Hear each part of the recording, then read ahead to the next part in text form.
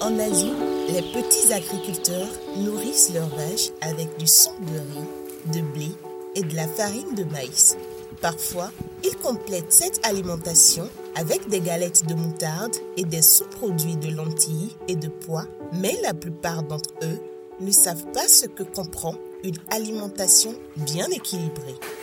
Les aliments locaux contiennent principalement des glucides et rarement des protéines, des minéraux et des vitamines. Par conséquent, la production de lait et la productivité sont très faibles.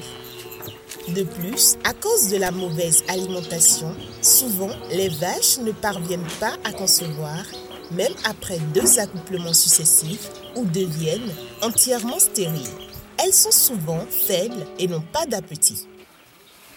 Dans cette vidéo, des agriculteurs de la région centrale du Népal vont nous guider dans la préparation d'aliments équilibrés en utilisant des ingrédients locaux.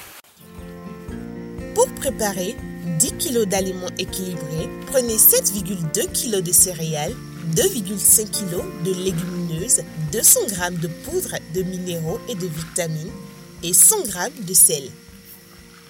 Mélangez uniformément ces ingrédients et donnez ce mélange à vos vaches.